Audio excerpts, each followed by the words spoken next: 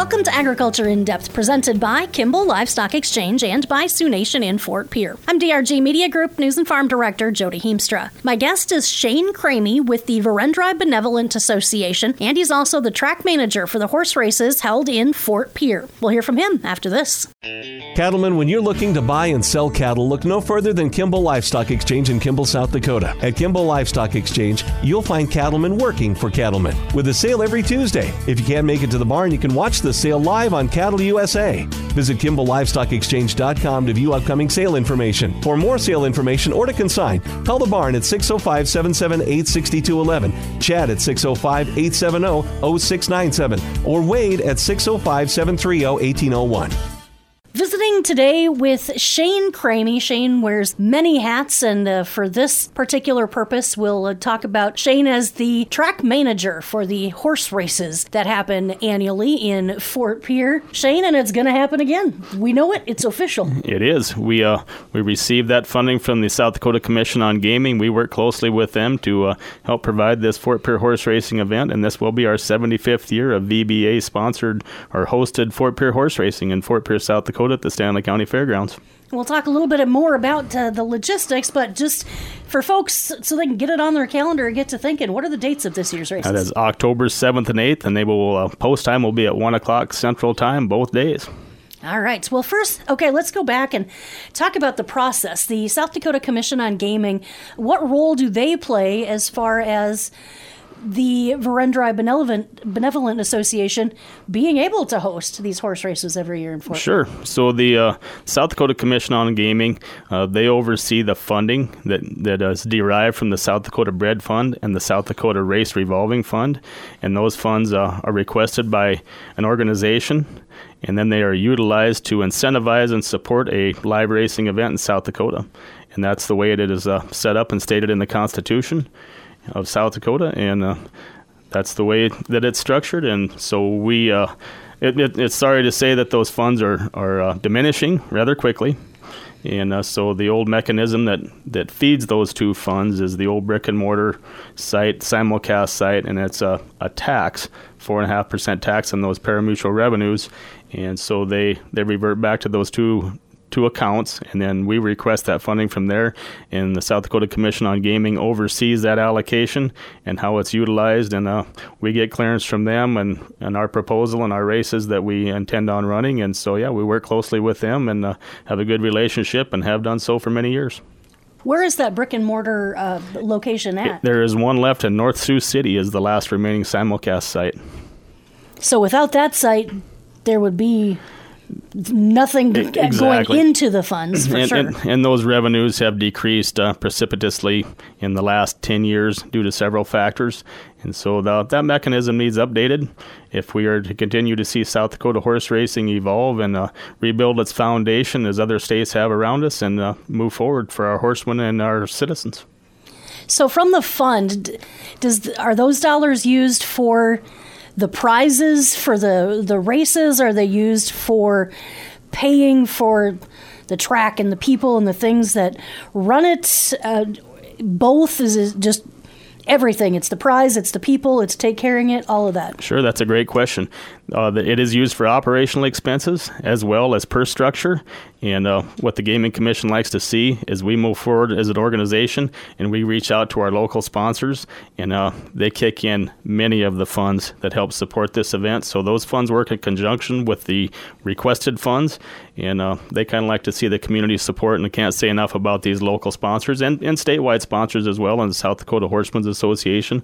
We work with them and their officers and try to make this a whole event. So, many people ask me, why can't this event stand on its own? Why can't this be self-funding? And I like to explain to them, I say, well, you have to look at it from like the state fair. The event cannot support the industry. The event is merely a showcase of what the industry has supported over the last year. So that's what the event does, and not for just for local horsemen, but for statewide horsemen around the nation. They bring these horses in. It creates tax revenues and opportunities for all South Dakota citizens and for South Dakota agriculture. And for those who take in the races and like to enjoy a little bit of pari-mutuel betting, there is that opportunity at the races. Does the money spent into the pari-mutuel betting during the horse races, does that go back to help out and benefit the races as well, or is that to the State Department of Revenue and gone? That is another great question. No, the pari-mutuel revenues, there's a tax on them, just as there is on the simulcast side, and they do revert back to the live racing accounts from that event. So the event does support itself. And then from the concessions, we do pay our taxes to the South Dakota Department of Revenue, just as anybody would. And so, the event gets quite large, and we generate quite a bit of revenue and great attendance. And as I visited with other track managers from North Dakota, Wyoming, Nebraska, Minnesota, they're quite astounded by the crowd that we receive in Fort Pierre for our smaller population. But they come from around the state, and there's kind of a pent-up demand because we're down to racing for 2 days. And people kind of understand that if you want to see a little live horse racing in South Dakota, this is when you have to do it. So it's kind of a double-edged sword. I mean, we like that. Wish we had back to our 7 or 8 days of racing in Fort Pierre. Aberdeen was intended to run, and so if there was ever an opportunity to update this mechanism, and could we revitalize horse racing in other communities? Absolutely. We've seen other surrounding states do it. Nebraska has legalized a mechanism that will support them, and they are going great guns right now. We do get some of our racers and horses and trainers do come from those surrounding states, but given the limited amount of time you have in training and being able to run, we need to keep South Dakota competitive to keep the participants coming, because without them, there's nothing for us in the stands to watch. And that is true, and it is kind of a competition between states, but it's actually a circuit. And so when you establish like the South Dakota Bred Fund is intended, the way it's established, to incentivize the breeding of South Dakota bred horses. And so those horses then can come compete at a racetrack for live racing and compete for those purse funds and those bred point funds. And that establishes a very large number of horses that were produced and created specifically to perform in that state.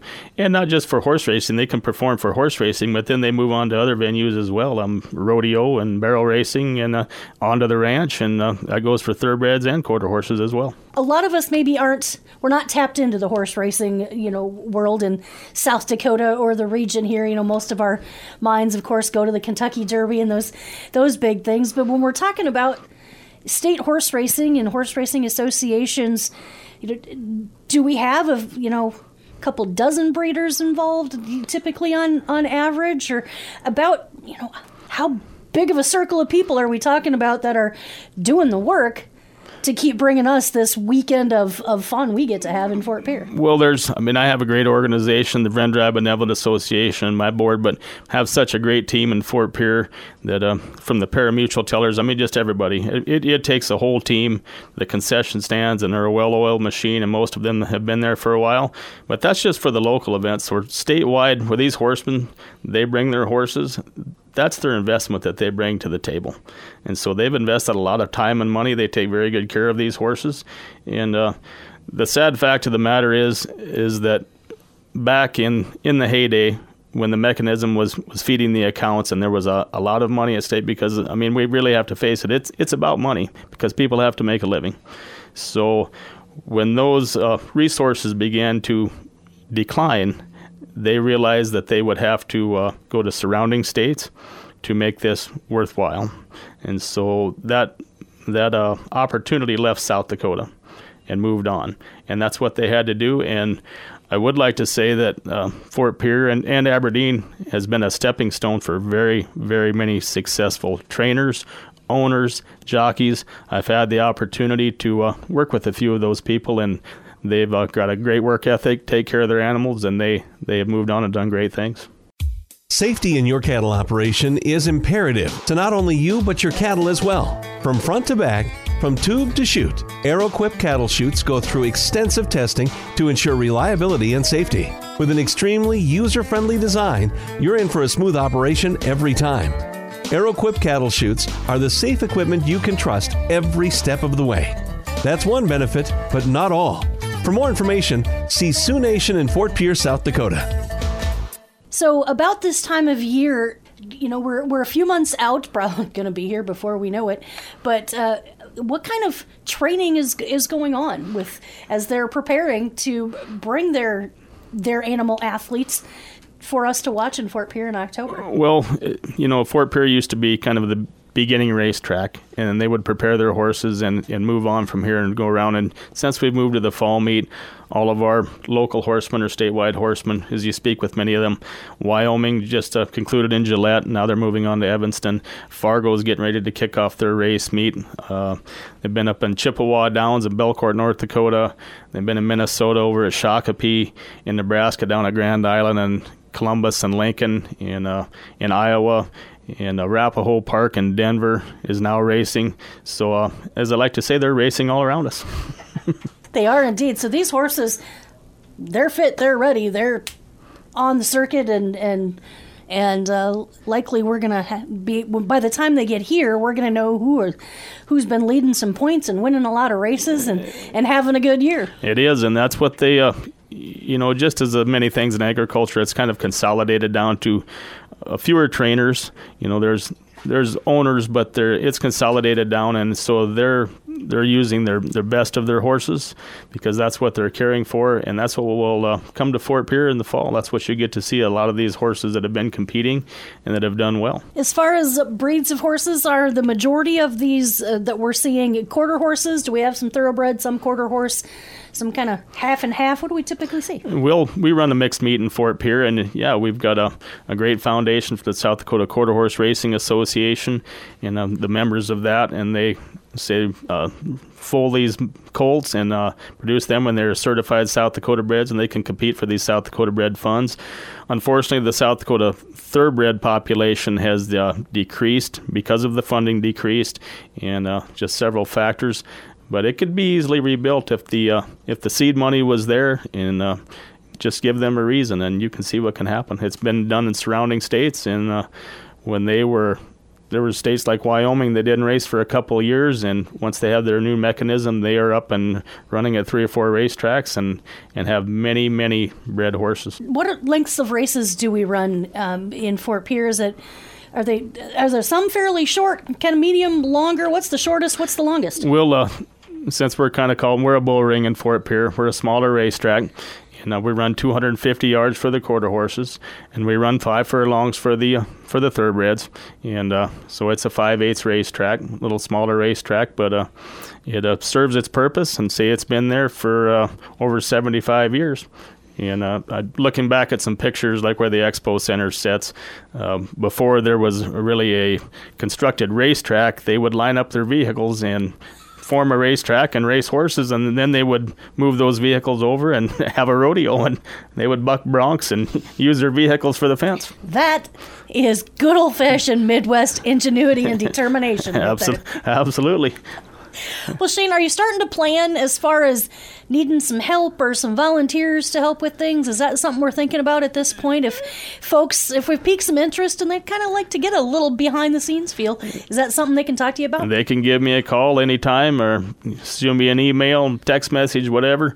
Where really you start planning for next year's race meet the day after the race meet that you just concluded. Right. So it's a nonstop process, and you put a lot of time and effort in it. Say a great team, great group of individuals, have the horsemen just trying to work together, kind of see what everybody wants, what they want to do, what kind of horses they're going to bring to the table this year to race. And it's just a big team effort. They can give you a call. What's the best way to reach you, Shane? You can give me a call at 605-280-0213, and I would be more than happy to visit with you about anything related to horse racing or any other things in agriculture that I might have an opinion on as well. With Agriculture in Depth brought to you by Sioux Nation in Fort Pierre and by Kimball Livestock Exchange, I'm DRG Media Group News and Farm Director Jody Heemstra.